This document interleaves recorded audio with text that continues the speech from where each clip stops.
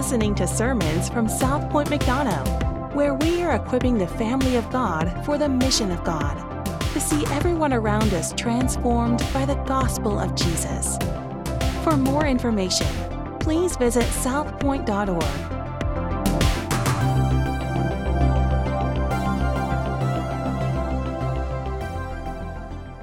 All right, like I said, John chapter 11, we're going to be looking today at Palm Sunday. We're going to be focusing right there on the beginning, kind of the middle of chapter 12. But before we do, I want us to look at chapter 11 and kind of lead up into this. And so between today, Friday night, and next Sunday, Easter Sunday morning, we're going to be looking at this final week of Jesus' life and ministry here on earth. So here's what I want to start with this morning, and this question's on the screen, and you can answer this out loud as the answer comes to mind. But what comes to mind when you think of glory? Anybody? What comes to mind? Or maybe how would you define glory? What do you think of when you think of the word glory? What is glory? Anybody? Giving honor? Yeah. Victory? What else? Value? Yeah, what else? Weightiness. Anybody else? What do you think of when you think of glory? No wrong answers. I'm just kidding. What are you saying? Perfection? Cool. Anybody else? Exalted. Yeah. Heaven, yeah. When we think of glory, that's what often comes to mind. Here's how I would like to define glory in a few different ways that we can define it, or a few different types of definitions. And none of these are necessarily wrong, but it helps us to understand this word glory. One is the way someone or something truly is. Or another definition may be ultimate reality. Somebody said this one, and there in the Hebrew and even in the Greek, if we looked at the etymology of the word, we would see that weighty, whatever the biggest thing is, and we know that just from science, the things that have the most mass, they create a gravitational pull to them, right? And so that weight is drawn to them. But then lastly, and we kick this around to some degree, exalted, worshiped, majesty, but to make much of. To make much of. That's when we think of glory. That's what we're talking about. All these things we just mentioned. Heaven. Glory.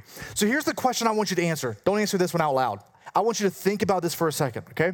So think about, what is your glory? What's your glory? So if we take this definition of glory, the way someone or something truly is, what is ultimate reality? What is most weighty in your life? What do you make the most of or make much of? What's your glory? What would you say? And maybe, again, you don't have to answer this, but maybe for you it's a certain amount of success, or a certain amount of money that you may have, or the neighborhood that you live in, or your job, your profession, your education, your knowledge, your training, your status, your last name, your accomplishments. What is your glory? So here's the question, the next question I want us to actually answer out loud. What does glory give you? So when we think about, here's what my glory is. Here's really when I think about my ultimate reality. Here's how I would love to define myself as I truly am. What does that glory give you? Anybody? Comfort, yeah. Pride? Worth, peace, joy, satisfaction, yeah. Purpose. Somebody over here said something. Motivation. Anything else? What does that glory give you? Because if we looked at that, we're all pursuing something. We're all either making much of something or someone else, or we're making much of ourselves. in pursuit of all of these things that glory provide. So as we start thinking about glory, we should start with the Westminster Confession. Here's how it defines the number one, the very first catechism there is this: the chief end of man is to glorify God and enjoy him forever. To glorify God, to make much of him, to give him all the glory that he deserves. But it's like, wait, hold on a second. So if God is glorious and we're giving him glory, how do we, does God need more glory? Are we taking some glory and adding it to him? So we have to understand, define a little more specifically two different types of glory. One of those is intrinsic glory. Everybody say intrinsic. Intrinsic glory is this: it's the sum of all that God is. So we cannot add or take away from that. That's his character, his essence, his being, his nature. It's who God is. It's intrinsic glory. It's ultimate reality. It's something or someone as it should be. That's him. Glory, beginning and end. That's him. Secondly, though, there is ascribed glory, which is praise and worship that we give to God as we behold his intrinsic glory. So he's got all the glory, but then there's the verb form of that. We can glorify him, and we're saying, man, look at the intrinsic glory of God, seated above all things, who created with his word. He spoke things into existence. Man, what a great God. In Matthew 5, Jesus talks about, let your good works be before men, that they may what? Your Father in heaven. Glorify your Father in heaven. So ascribed glory is not just gathering to sing songs like we are this morning. That's part of it. But even in Romans, we see that, and Hebrews, we see that ascribed glory is a lifestyle of living sacrifice. So it's everything that we do should be to glorify God. Whether you eat or drink, do all for the glory of God. So here's the last question I want us to answer together is this: how do we share in Jesus' glory? How do we share in Jesus' glory? Anybody? Sacrifice. Singing worship songs. What kind of worship songs? Only the ones we did today. That's right. Good answer, Hannah. I was trying to set you up. You weren't going to fall for it. She's way smarter than I am. Anybody else? How do we share in Jesus' glory? Resting in him? Resurrection? Pray? Loving? Yeah. Fellowship? Ministering? Identity? Finding your identity in him? Yeah. Sharing in his suffering? I think what's even interesting in that, and all those things I would say are right and true. Those are great job. Y'all get a gold star. Be glorified, okay? So good job. Even in that, when I asked the first question, which is, the first question was, what comes to mind when you think of glory? Nobody said a bloody man upon a cross, right? Nobody said suffering, dying. But when we say, how do we share in Jesus' glory? At least one of the things that comes to mind, we said this: suffering and sacrifice. It's like, man, so what actually is glory? Maybe our definition of glory or our understanding may be a little bit off.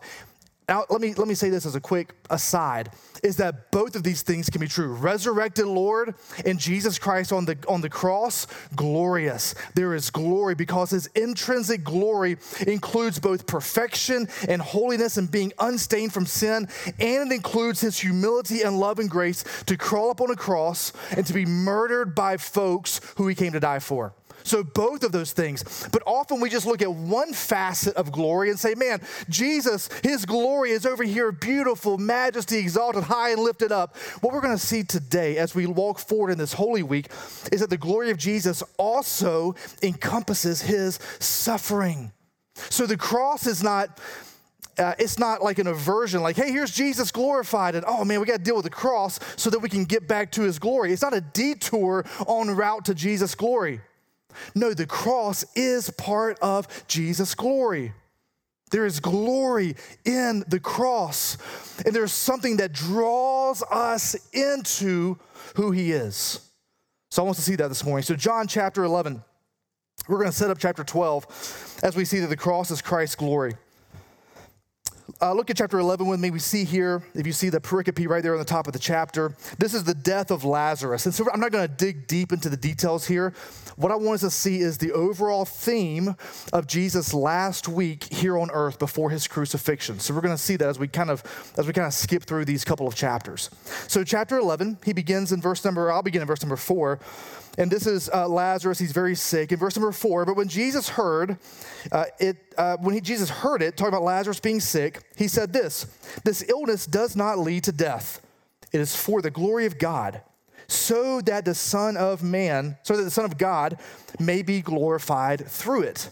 And we're going to see this phrase all throughout the rest of the book of John. We're going to see it there, but this is the first time it's used in the book, so that the Son of Man may be glorified through it. So they come to him and Jesus, your friend Lazarus, he's really sick. Jesus says, don't worry about it. It's not an illness that leads to death. And they're like, but I think it might be. Look at verse number 5. Now Jesus loved Martha and her sister and Lazarus. So when he heard that Lazarus was ill, he stayed 2 days longer in the place where he was. Now it doesn't make sense that he would allow Lazarus to die. The reason they were imploring Jesus to come and see Lazarus was so that he could heal them. They knew that he had the power to heal. Lazarus is sick. Please come and heal him. Jesus says, don't worry about it. Don't worry about it. I'm not going to heal him so that the Son of Man may be glorified. We would think, wouldn't the Son of Man be glorified if he went and healed a sick guy on his deathbed? Yes. And maybe we don't completely understand the glory of God the way that Jesus does, because he lets Lazarus die. Let's jump down to verse number 14. Then Jesus told them plainly, Lazarus has died, and for your sake, I am glad that I was not there. What? Why didn't you heal him? You could have easily gone over there and healed Lazarus. So why doesn't he? For their sake. For our sake. Verse 15.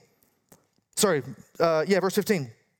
For your sake I was not there, so that you may believe. The reason he does not heal Lazarus was so that when we see the glory of God displayed in him raising Lazarus from the dead, we may say, oh man, he can heal sick people.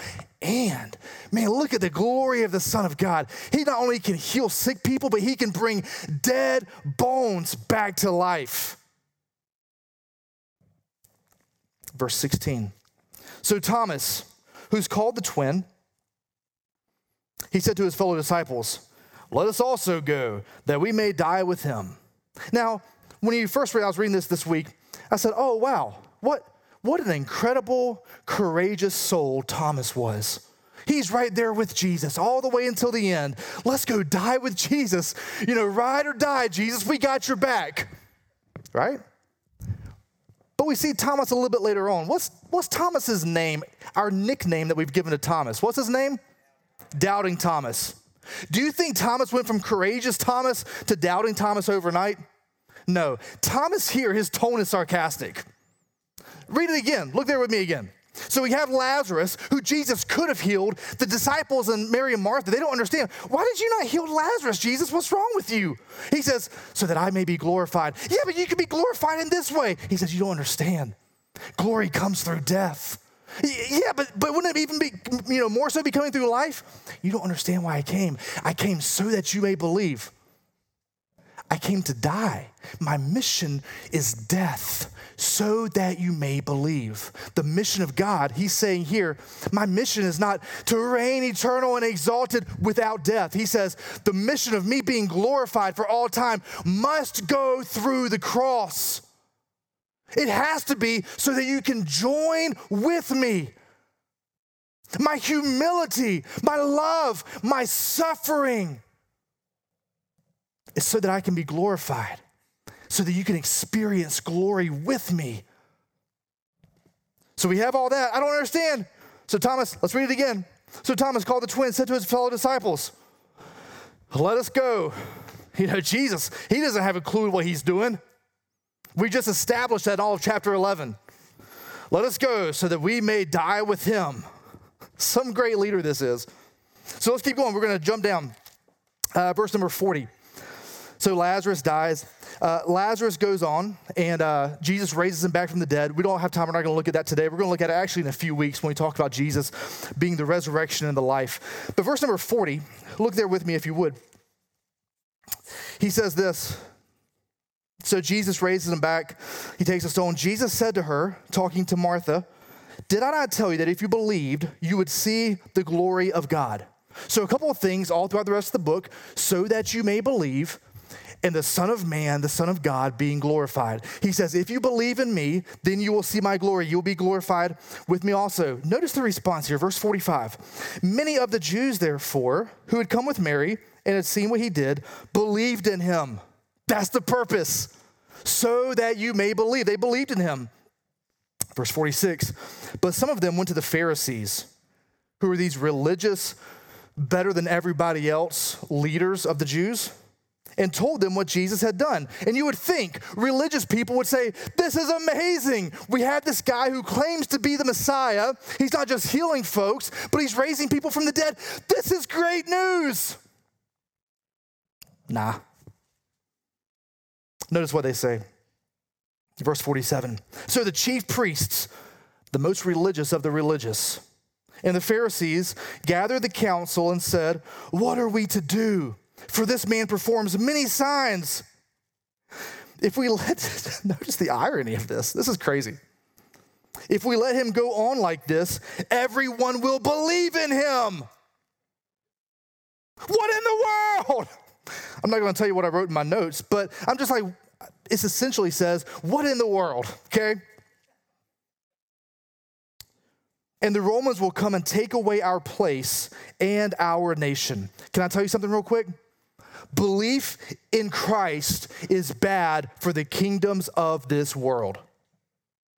Placing your hope in a future kingdom, one where Christ is going to be glorified according to the way that he defines glory, is bad for our kingdoms in defining glory the way that we define it. Even for the most religious people. They say here, he's going to take away our place. In other words, he's going to take away our power, our possessions, our glory, our respect, our success, our comfort. It says he's going to take away our place and our nation. He's going to take away our political power, our politics, our hard work. He's going to take away our finances. He's going to take away the kingdom that we've set up for our glory.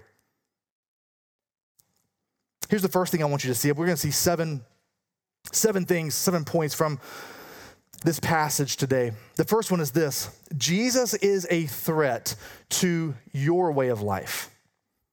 I could dig into that phrase for probably a few hours, but two words I want you to think about is your and life. How would you define life?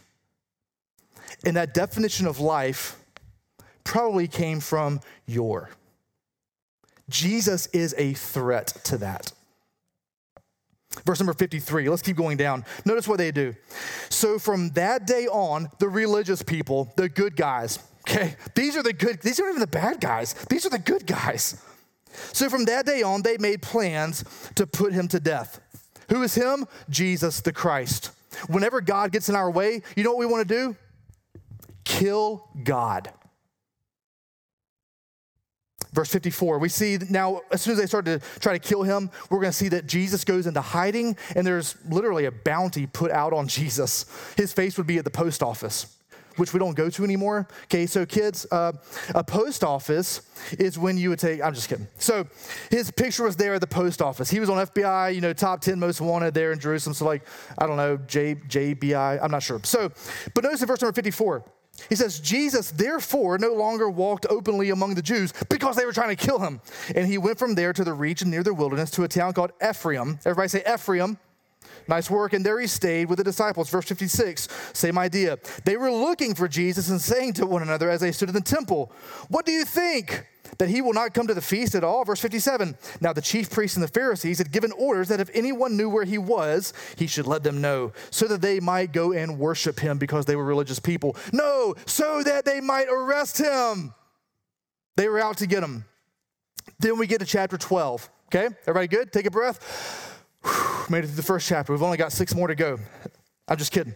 So chapter 12, it begins here 6 days after the Passover. So this would be Saturday evening. So we get here at the beginning of chapter 12. This is Saturday evening leading into Palm Sunday, which we celebrate today. So it says 6 days before the Passover, Jesus therefore came to Bethany, where Lazarus was, who's alive, back from the dead, whom Jesus had raised from the dead. We see that in verse number 1. I want to skip down to verse number 9.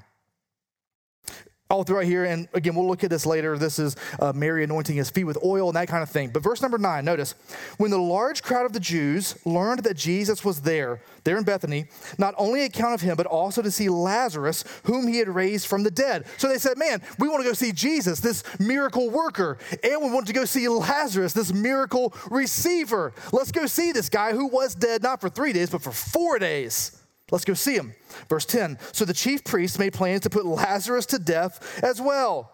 Again, the good guys are wanting to kill Jesus and his works. He says, let's go put him to death, because on account of him, many of the Jews are going away and believing in Jesus.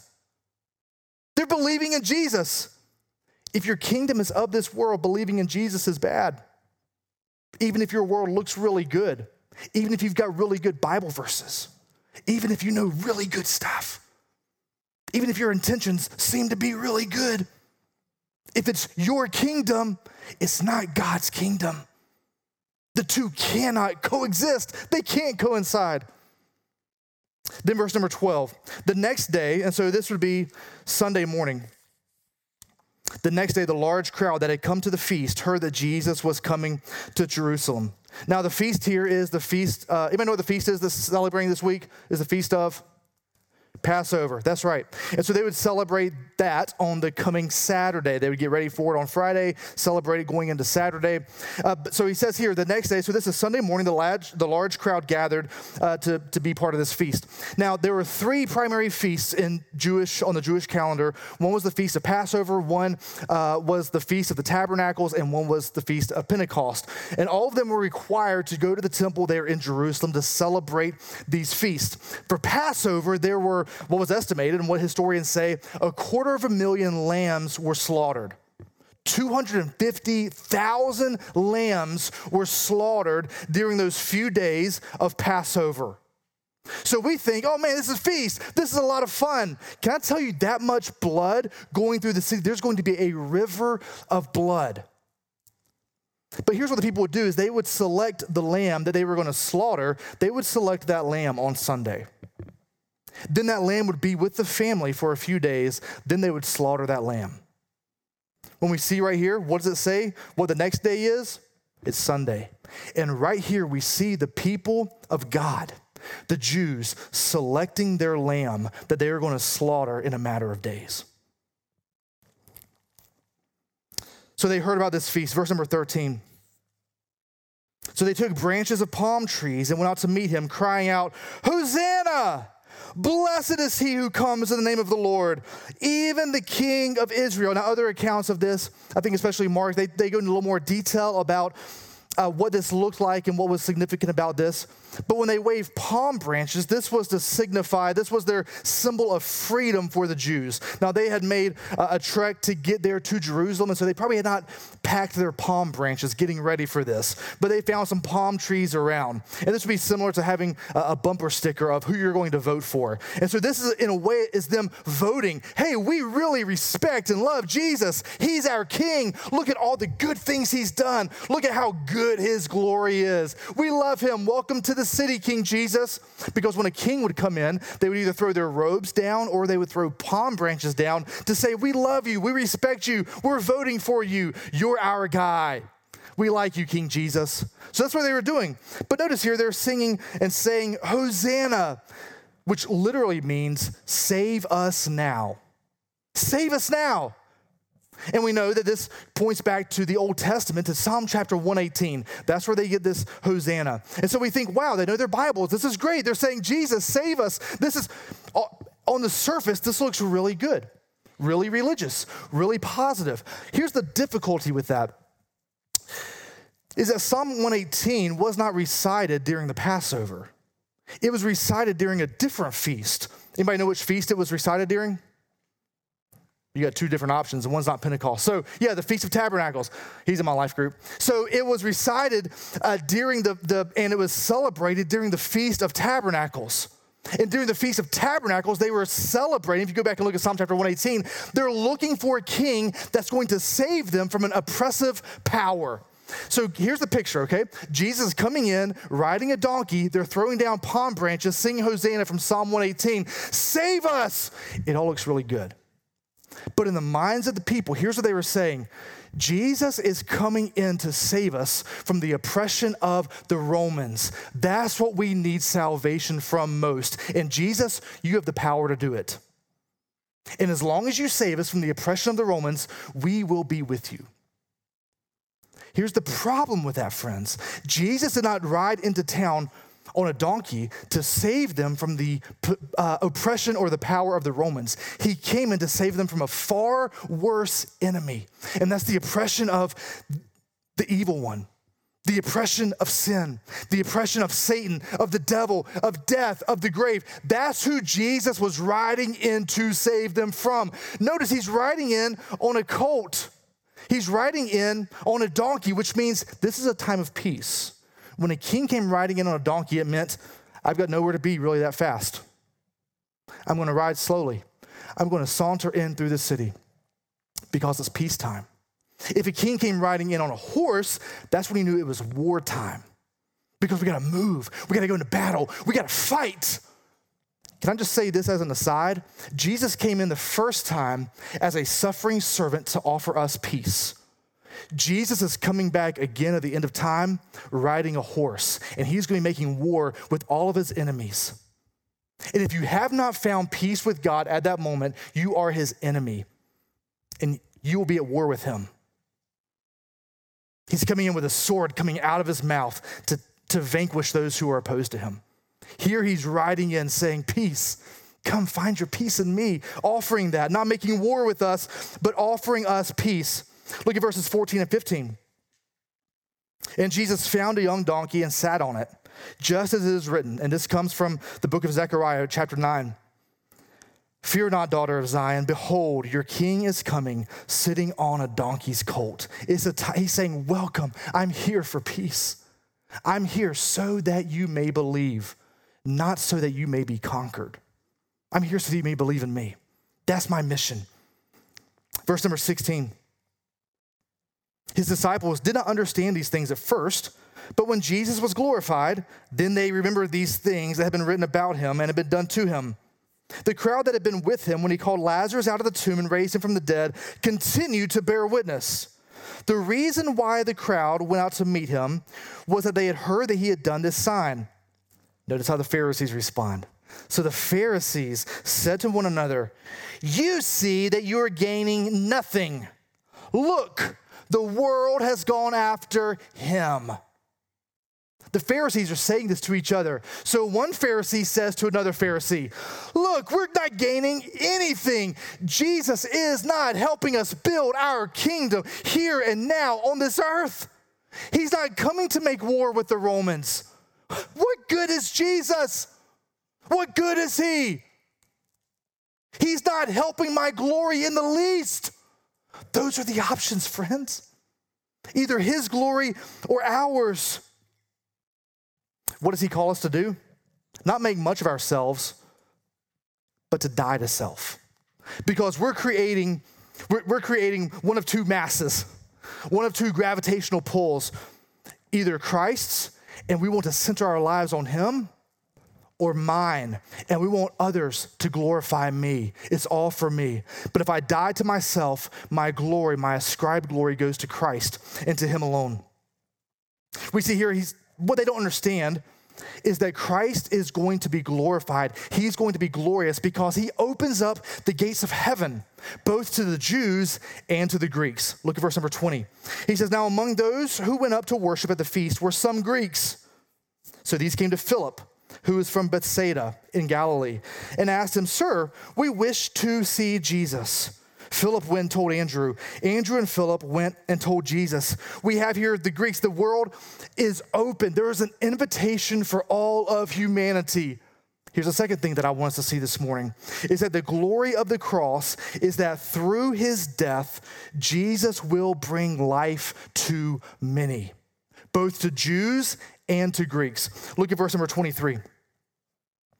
We see this. And Jesus answered them, the hour has come for the Son of Man to be glorified. Truly, truly, I say to you, unless a grain of wheat falls into the earth and dies, it remains alone. But if it dies, it bears much fruit. Whoever loves his life loses it. And whoever hates his life in this world will keep it for eternal life.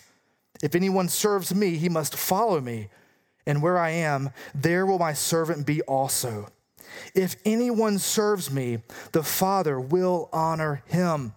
The example here is of a seed. And we know this. If you put a seed in the ground, that seed has to die so that life can burst forth. And in the same way, he's saying the Son of Man is going to be glorified through his death, that he may too burst forth from the grave. And today, friend, we see a great harvest, even impacting, and that we get to be a part of. That's the church. Romans chapter 6 and verse number 4 says, we were buried therefore with him by baptism into what? Death. In order that just as Christ was raised from the dead by the glory of the Father, we too might walk in newness of what? Of life. Jesus died first as our example, and so that he invites us not into life first, here in this world, in this kingdom, he invites us into death now so that we can experience life in him. He says, I've got a better glory than you could ever experience in and of yourself. We'll keep going. Verse number 27. Notice what he says here. Now is my soul troubled. And what shall I say? Father, save me from this hour. But it's for this purpose that I have come to this hour. What's the mission of God? Look around. You're the mission of God. He came to die for us. Here's the third thing that I want us to see, is that Jesus would rather opt out of the cross. You're like, yeah, but that makes him seem really human. I thought he was 100%. Yeah, he is. He does not want to go to the cross. If he had his druthers, I'd rather not go to the cross. Is there any other way? Father, please, if there's any other way, the Gospel of Luke, right? He would rather opt out of the cross, but he considers you worth it. He considers you worth it. He says, that's why I came, is to glorify God. And in my death, in my glory, I'm coming to die to save many people. Verse number 28, Father, glorify your name. Then a voice came from heaven. I have glorified it, and I will glorify it again.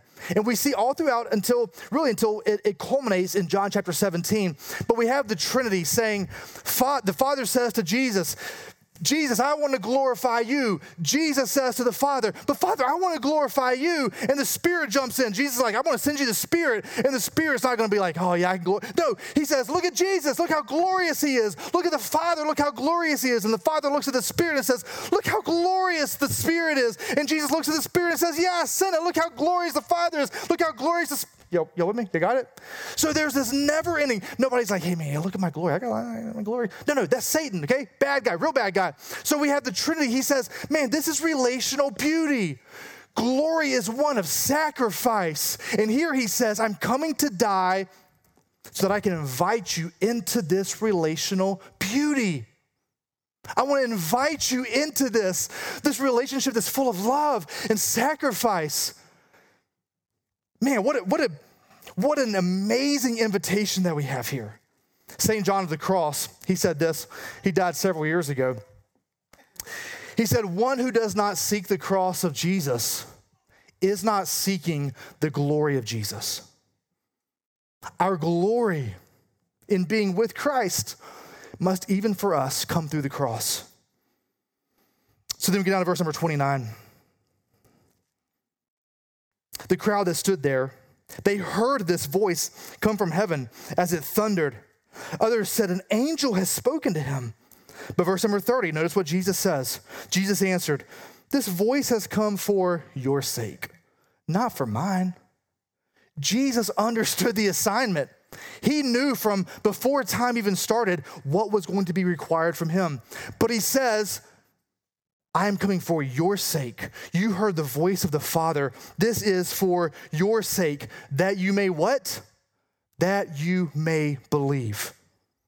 So you've heard it from the Father that my death is for your glory, for your suffering to join me. Verse number 32, look here with me. And I, when I am lifted up from the earth, will draw all people to myself. Now, if we look here at verse 32, it says, when I'm lifted up, that's royal language. It means to be lifted up, to be exalted high. But notice in verse number 33 what that exaltation actually means.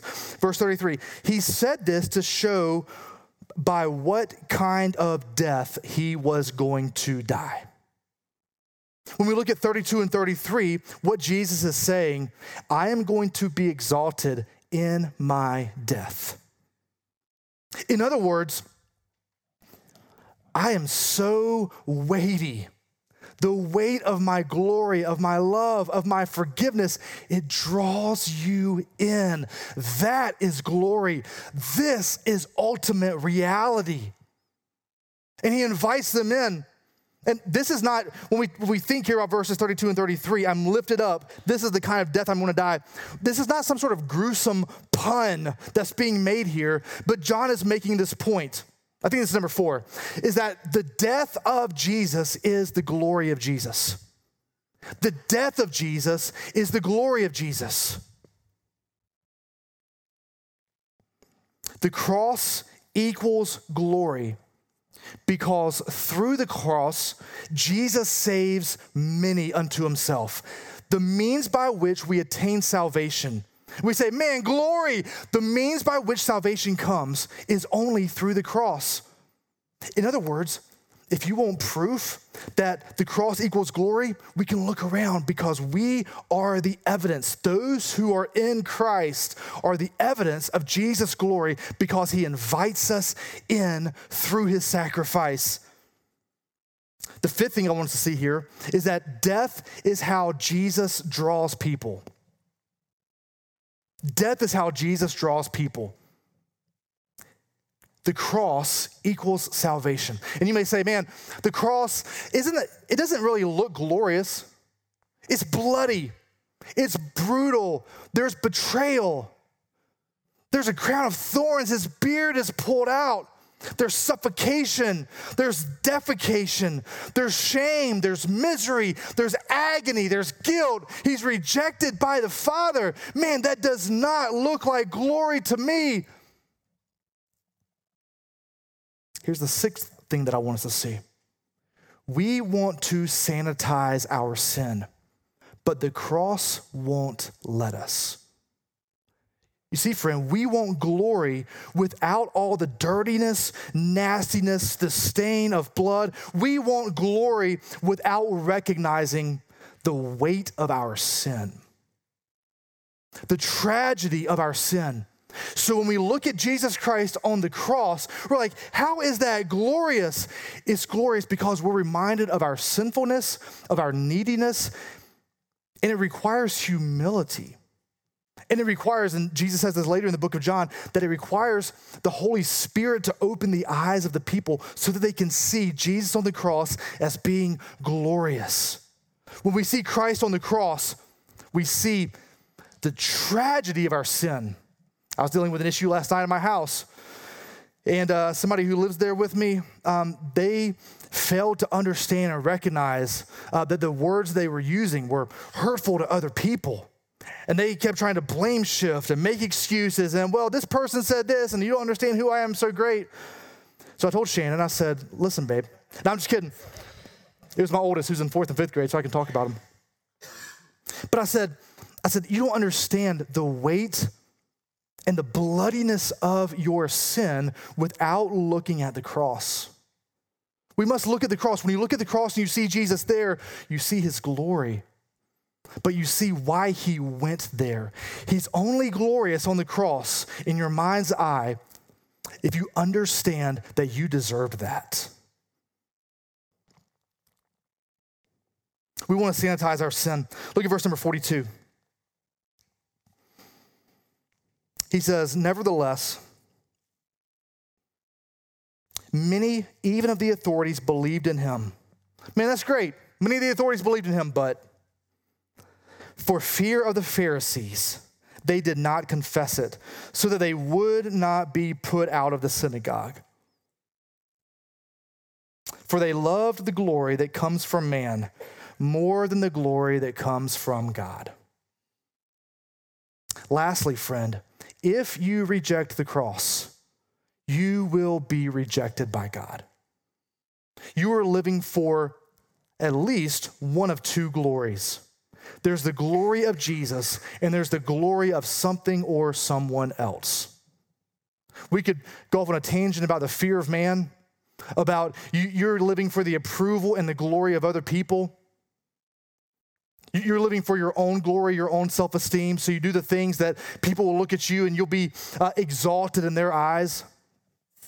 If you're living for a glory other than an eternal glory for Jesus Christ, no matter how good it is, even at the synagogue of the most religious people who knew the most stuff, who had all the money,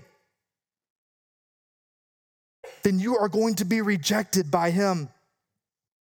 You see, the cross is God's glorifying mission, that you may believe. He says, I know that you cannot get to me, and even if you could, you wouldn't want to. So my mission is to come to you because I love you.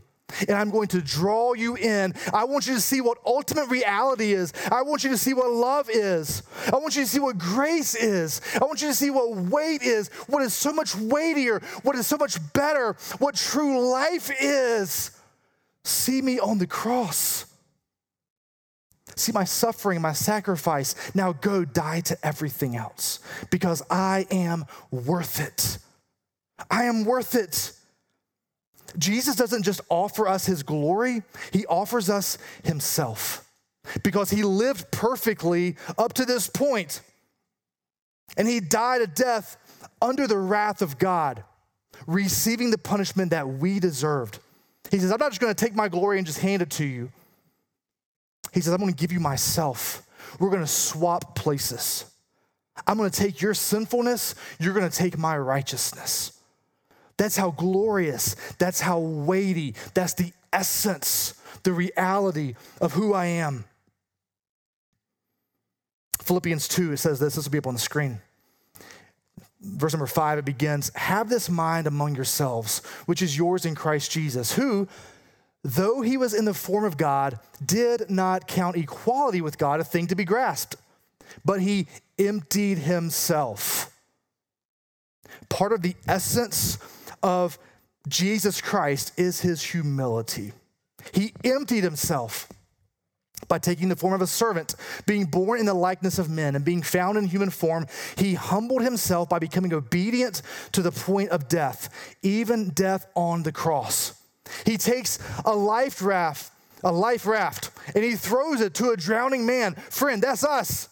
There's nothing that we can do in and of ourselves to swim up to the top, to save ourselves. Nothing. He throws a life raft to us. He humbled himself. And as a drowning man or woman, it takes humility to say, I can't save myself. I must receive what you are offering me. And the invitation from Jesus Christ in his humility, his offer is this.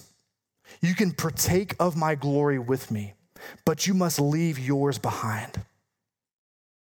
And you get life. Maybe not a better life here on earth. Maybe not everything that you would hope for or dream for. Maybe not the American dream. Maybe not perfect kids.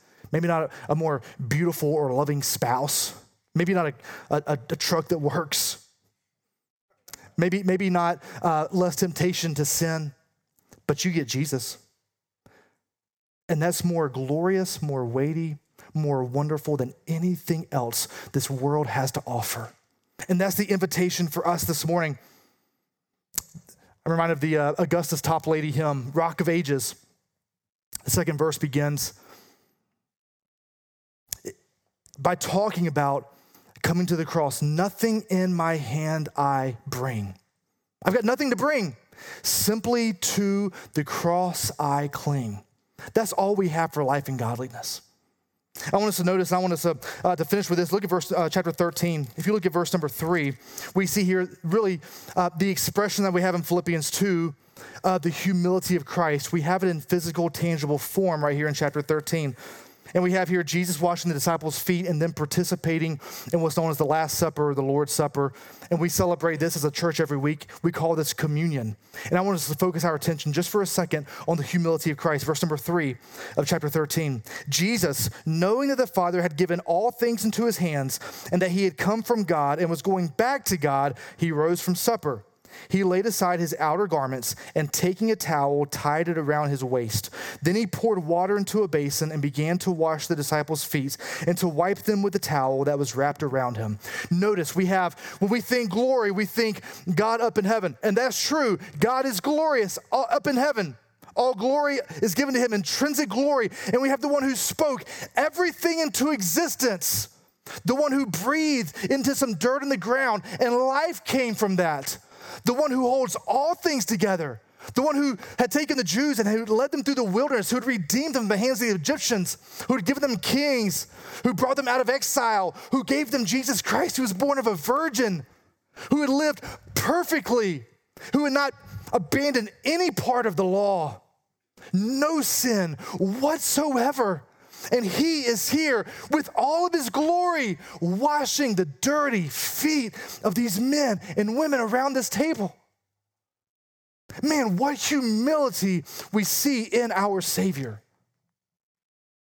If that doesn't bring our hearts to worship and to glorify him, friend, nothing else will. Nothing else will.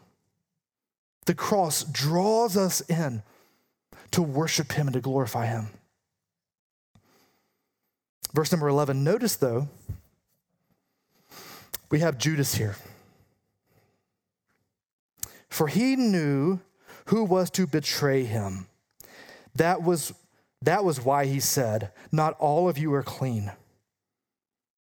I would plead with you this morning, don't be like Judas, who is holding on to something over here, who doesn't want to let go of this, what you think has a lot of glory or weight or intrinsic value in and of itself.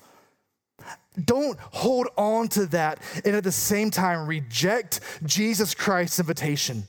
At the same time, betray a better, truer, everlasting, eternal kingdom. Judas thought that those 30 pieces of silver were more valuable. He thought that his kingdom, his recognition here on this earth was more valuable. What is your glory? What do you think is most valuable in this life? What is a secret? What is a secret sin? What is some sort of grief? What is a possession or a pleasure or a person, or a longing, or a goal, or a negative desire that you need to give over to God even this morning? Because he offers you peace. Jesus Christ has come in peace, and he offers that to you this morning, but it requires humility on your part. It requires you to admit that you are a sinner. The reason that Jesus Christ went to the cross was because you are so bad of a sinner. It requires you to place your faith and your hope in Christ and in Christ alone.